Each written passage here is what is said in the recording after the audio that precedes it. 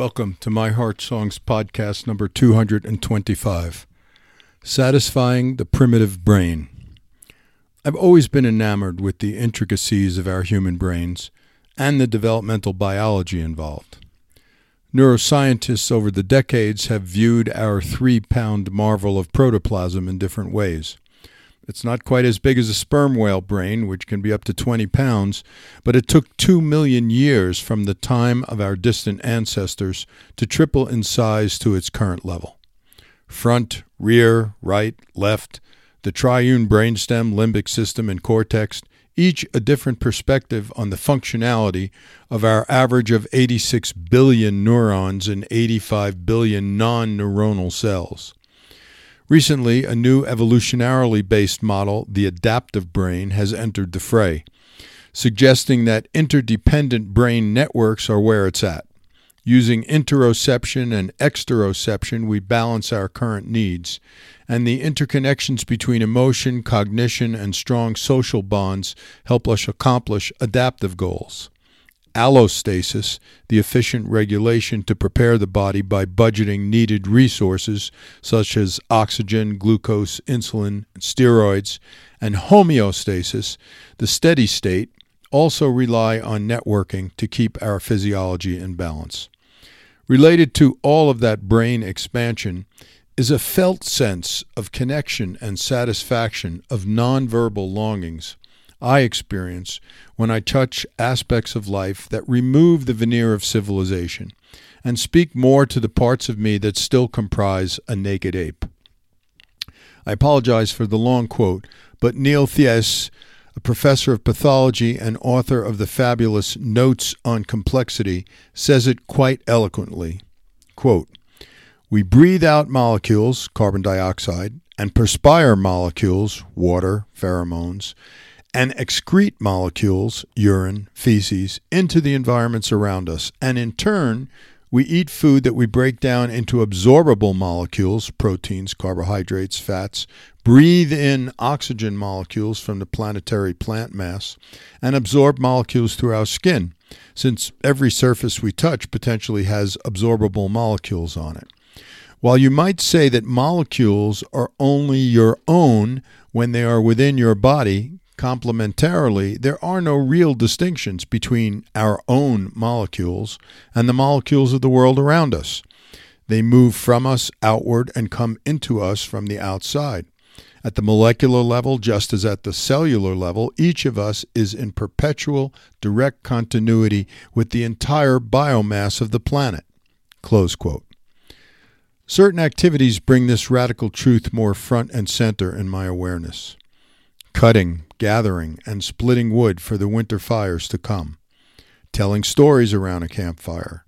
Sleeping with no sleeping bag around a small fire and waking to keep it going throughout the night. Sitting in a circle of men and drumming. Walking in the full moonlight. Dancing in the rain. Howling at coyotes and squawking at ravens. Body surfing naked. Hunting with its slow stalking and stealth. Fishing with its calm, steady patience, galloping on horseback till the horses have breathed, run as long as they wanted to, losing the camera and just watching a rainbow as it eerily forms, fixes, and then flees, building a lean-to shelter in the woods, sleeping tentless under a canopy of stars, harvesting berries, cherries, apples, and other fruit, as well as the final produce from the garden, raising animals and vegetables for supplying one's own food. One might suggest that such activities have in common the flow state, or being in the zone, defined by a melding of action and consciousness, being fully immersed in a feeling of energized focus, full involvement, and enjoyment in the process of the activity. Mihaly Csikszentmihalyi popularized the notion in positive psychology in the 1990s. I believe there's something more at play with what I'm describing. The flow one has on a bicycle trip or playing sports or working on a craft project seems different than the experiences I describe above. The whole is greater than the sum of its parts. The shimmering, luminous web of connection to my more primitive self is satisfying in ways that remain important to my well-being on every level, physical, mental, emotional, and spiritual. It's hard to articulate, but walking in the moonlight, hunting, gathering, or time around a fire trigger what exactly? A deep sense of interrelatedness and attachment to our home world. Something profoundly bonded to survival, our early days when perhaps certain senses were more finely attuned to our environs because our lives literally depended on it.